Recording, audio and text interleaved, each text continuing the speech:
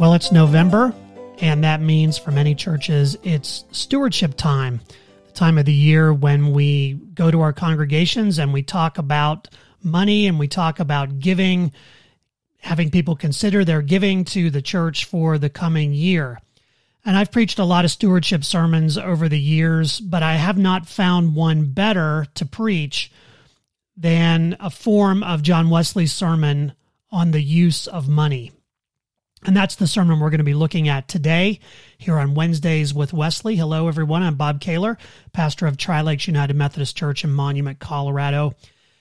And this is a fantastic sermon because it's eminently practical. It's something you can teach to children as well as young adults and older adults to think about how they're stewarding the resources that God has given to them. Now, Wesley uses Luke chapter 16 and the parable of the dishonest manager as the text for this sermon. Actually, he really focuses on Luke chapter 16, verse 9.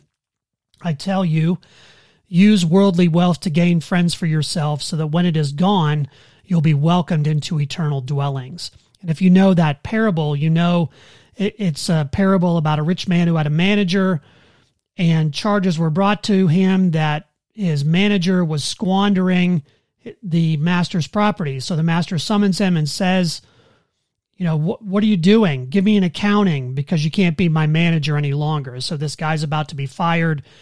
He goes out and says to himself, what am I going to do now? I'm not strong enough to dig and I'm ashamed to beg. So here's what I'm going to do. I'm going to go out and settle accounts with people who owe the master money, but I'm going to do it in a way that is favorable not only for the master, but also for these people. So he goes out and basically cuts down the debt. How much do you owe my master? He says to one. Take your bill. He says, well, I owe 100 jugs of olive oil. Well, take your bill, sit down and make it 50. And he does this over and over again. And when he comes back to the master, he's paid off at least part of the debt that he mismanaged, but also he now has it in with those whom he has helped relieve of debt. So they will welcome him when he's fired as the manager. It's weird that Jesus uses a dishonest manager as the hero of the parable, but he's talking about the use of money, that money is primarily used in relationship more so than as an economic way of building up ourselves. And so Jesus says, use worldly wealth to gain friends, because when it's gone, you'll still have the relationship left behind. And that's what really, really matters. And not only relationships with others, but our relationship with God, because ultimately we don't come into the world with anything. We don't leave with anything. What we do with that in the interim, that money in the interim, is what really matters. And so Wesley begins the sermon by saying that the right use of money is of utmost importance to the Christian, and yet it's a subject that's given too little attention, which is kind of amazing when you think about it, because Jesus talks an awful lot about money in the Gospels. It's a major topic of conversation, but a lot of people want to push that aside. And in fact, they have a different attitude about money than the scripture actually brings forth. Paul says that the love of money is the root of all kinds of evil. And yet people have turned that in to say that money itself is the root of all kinds of evil. But Wesley, I think, wisely turns that on its head. And he says, indeed, money should be regarded as a gift of God for the benefits that it brings in ordering the affairs of civilization and the opportunities it offers for doing good. So money itself is not evil, it's neutral, it's a tool, and it can be used for the kingdom of God. And in the hands of the children of God, money can be food for the hungry, clothing for the naked, shelter for the stranger. We care for the widow and the fatherless, defend the oppressed. We can meet the needs of those who are sick or in pain. The reality is we need money, but the way that we steward it, the way that we use it to help others, can also be the way that we are demonstrating the work of the kingdom.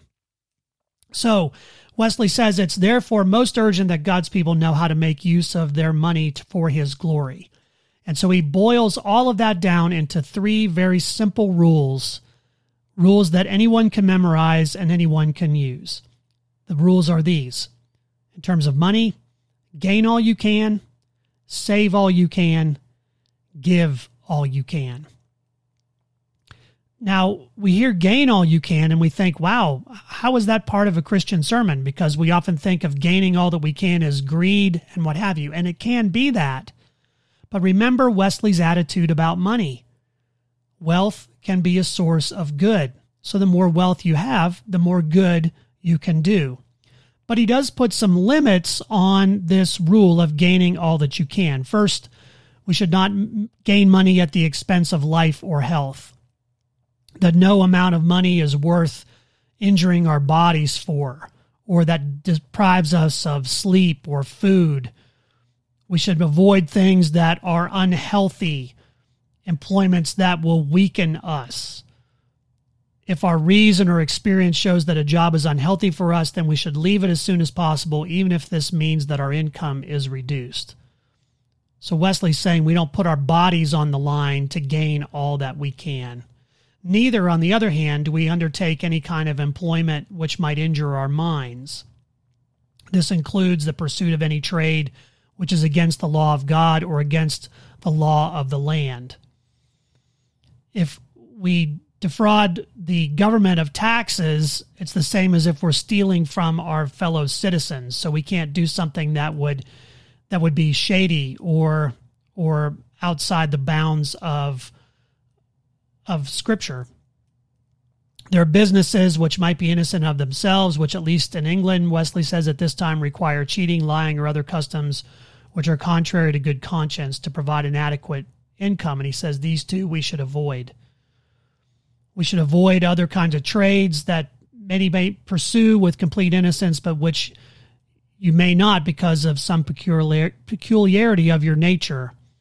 Wesley uses the example. He says, I am convinced that I could not study mathematics without losing my faith, and yet many others pursue a lifetime study in that field without harm. I know that I could not study mathematics without losing my faith. I have studied mathematics, and it did test my faith. But for others, that is the way of doing it. So everyone must judge for themselves and refrain from whatever may harm their mind and soul. So to stay away from things that are harmful to conscience, and also things that are harmful to our neighbor. We should not gain all that we can by causing injury to another, whether to that person's trade or his body or his soul. We don't sell goods below their market price, nor should we entice away or receive the workers that a brother has need of. It's quite wrong to make a living from selling those things which would harm a neighbor's health, and physicians should not deliberately prolong a patient's illness in order to improve his own income. This is very interesting given our day when healthcare is often a really difficult thing and it becomes very, very expensive. We should make sure that we are not profiting off someone else's illness or profiting off of someone else's situation. We should be able to have good stewardship in the way that we deal with others with money. And so Wesley says, with these restrictions, it is every Christian's duty to observe the first rule, gain all you can. Gain all you can by honest work with all diligence. Lose no time in silly diversions, and do not put off until tomorrow what may be done today. Do nothing by halves. Use all the common sense that God has given you, and study continually that you may improve on those who have gone before you. Make the best of all that is in your hands. Gain all you can.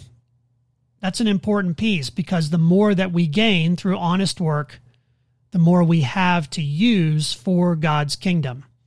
Again, we don't use it at the expense of others or at the expense of our own health or faith or conscience.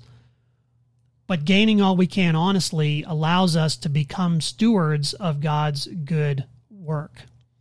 And that leads to the second rule, which is save all you can. Now, when we hear this, we often think Wesley's saying we should pile up as much as possible into savings accounts and retirement accounts and things like that. It's not exactly what he says here. He says money is a precious gift, but it should not be wasted on trivialities. So we don't spend money on luxury foods, but to be content with simple things that our body needs. Ornaments, whether of the body, house, or garden, are a waste and should be avoided. Do not spend in order to gratify your vanity or to gain the admiration of others. The more you feed your pride in this way, the more it will grow within you. So Wesley's saying that we live simply so that we don't need all the money that we receive, and therefore there is some set aside that can be used for giving to others. And that will bring us to the third rule here in a moment. One of the ways that Wesley noticed people were saving their money that was not helpful was saving it up for inheritance. Why should you spoil your children in this way? He says, fine clothes and luxury are a snare to them as they are to you. Why would you want to provide them with more pride and vanity? They already have enough. If you have good reason to believe that they would waste your wealth, then do not leave it to them. I hope my kids are not listening to this, although $10 is $10, when it comes down to it. Wesley says, don't tempt your kids in this way. Don't leave them a mass of wealth. I'm amazed at those parents who think they can never leave their children enough, Wesley says. Have they no fear of hell? Is there only one child in the family who knows the value of money and there is a fortune to be inherited? Then it's that one who should receive the bulk of it. Give it to the one who can manage it the best, in other words. But if no child can be trusted in this way, then it's the Christian's duty to leave them only what will keep them from being in need. The rest should be distributed in order to bring glory to God. Again, we're not building bigger barns like the parable that Jesus tells about the man who goes out and continues to build bigger barns until his life is required of him, and then what will happen with all of his wealth. Rather, we're storing up treasure to be used for God's kingdom. One of the ways that we can think about this is when we think about saving money for retirement. We also need to have an estate plan to think about what's going to happen with that money when we're gone. Will we tithe our estate? Will we give to certain causes? Jennifer and I, for example, have established a fund at Asbury Seminary that when we are both gone, part of our estate, whatever's left, 10% of that will go into a scholarship fund there. 10% will go to another cause. So there are opportunities for us to have that money go way beyond us, even when we're gone and we can't take it with us. So we have to think about how we're using those savings, not to simply spend them on ourselves or spend them on our children, but to think about how we're stewarding money for the long haul, stewarding it in light of eternity. So we gain all we can, we save all we can. Then thirdly, we give all we can. Observing the first two rules is far from enough. Storing away money without using it is to throw it away, says Wesley. You might as well cast your money into the sea as keep it in the bank. Having gained and saved all you can, then give all you can. Why is this? Well, it's because you don't own the wealth that you have. Really, we don't own anything. We are merely stewards. That money has been entrusted to us for a short while by the God who brought us into being. All of it belongs to him. So your wealth is to be used for him as a holy sacrifice made acceptable through Jesus Christ. I always think of John Ortberg's great illustration of Monopoly. If you've ever played Monopoly, it takes a long time to play Monopoly. And I used to play it as a kid with my cousins. And we would play in my grandparents' living room, and we'd have the Monopoly board out. And I learned everything I ever knew about capitalism from playing Monopoly with my cousins. I learned about extortion. I learned about bank robberies. I learned about, when you get up from the table, make sure you take your money with you because it might not be there when you get back, things like that. So it's the ultimate capitalist game. I mean, you pull out the box, you distribute the money, then you You play the game, and at the end of the game, the goal is to have everything, to own everything in the end. And so you own everything. Awesome. You win. Fantastic. But then what happens to everything that you've gained through playing the game? Well, it all goes back in the box. And then the lid gets put on the box, and the box gets shoved under the bed until the next time it gets pulled out. And that point, somebody else is going to play with what was once your stuff and your money. See, it was never really yours to begin with. And Ortberg says something like, all of us eventually go back in the box. We come into the world with nothing. We leave with nothing. In between, we are stewards of it. So the idea is not to win, to gain everything, but rather to end the game having distributed those funds in a way that outlasts us, that helps someone else, that makes a difference in the world even beyond our lives.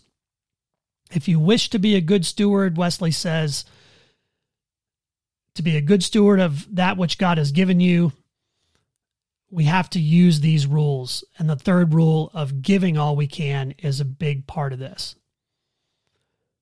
Use the remains.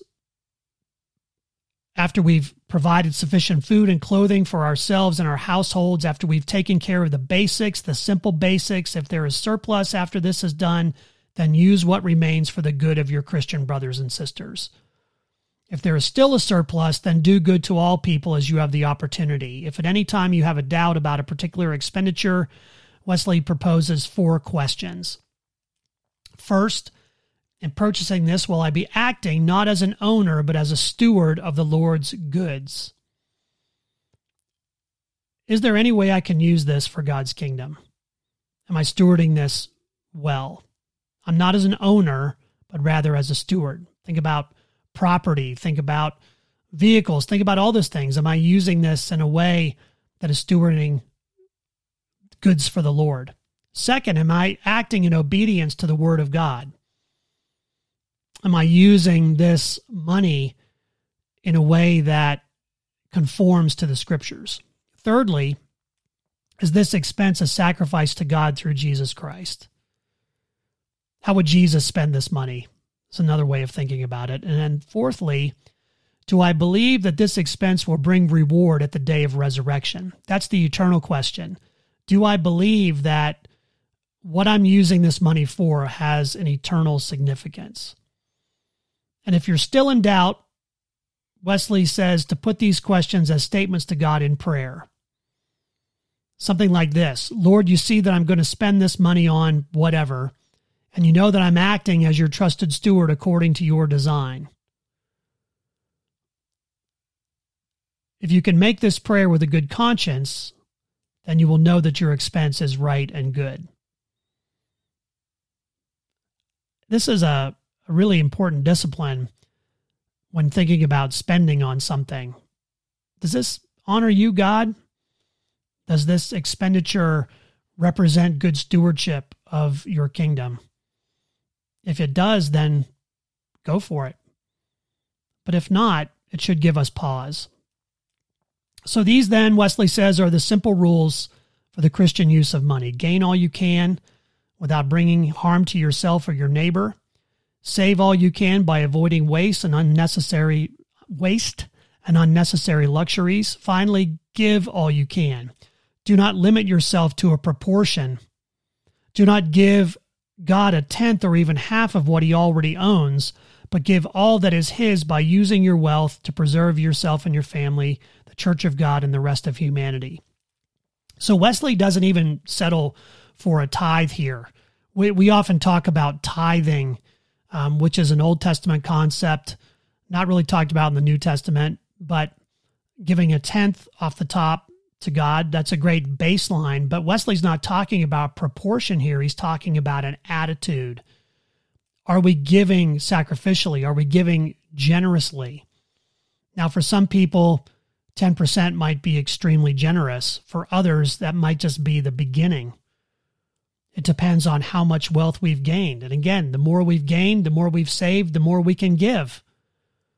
ultimately that's the goal, to give that money away. And Wesley demonstrated this himself. I mean, Wesley actually could have been a very wealthy man throughout his life because he gained a lot of money from publishing his tracts and sermons and those kinds of things. People purchased a lot of those things. His best-selling book was A Primitive Physic, which was a book of remedies. And we're going to talk about that here on the podcast coming up soon. I love that work. It's by turns really powerful in terms of what Wesley was concerned about, and that is helping people, especially the poor, to have health. So it's a sort of a primitive form of 18th century healthcare, but at the same time, some of the remedies are fairly hilarious. So we'll look at that down the road. But Wesley took all the money that he made from that and he essentially gave most of it away. He invested it in the work. He lived very simply. If you go to his house there in London, which is preserved at City Road, it's very simple. He dressed simply. He lived simply and was able to act out exactly what he talks about here. So he's not talking about this theoretically. He actually practiced it. And I think Wesley would say that at the end of his life, he was able to give a good account of the stewardship that God had entrusted him with, that God would be pleased with the way he used his money. And so Wesley says, I plead with you in the name of the Lord Jesus, no more delay. Whatever task is before you, do it with all your strength. No more waste or luxury or envy. Use whatever God has loaned you to do good to your fellow Christians and to all people. Give all that you have, as well as all that you are, to him who did not even withhold his own son for your sake. Gain all you can, save all you can, give all you can. 3 simple rules for stewarding money. Hope you'll take those to heart. And if you are a preacher listening to this and you're thinking about stewardship sermons, give this sermon a look. I've been using an abridged version of the sermon here that's done in modern English.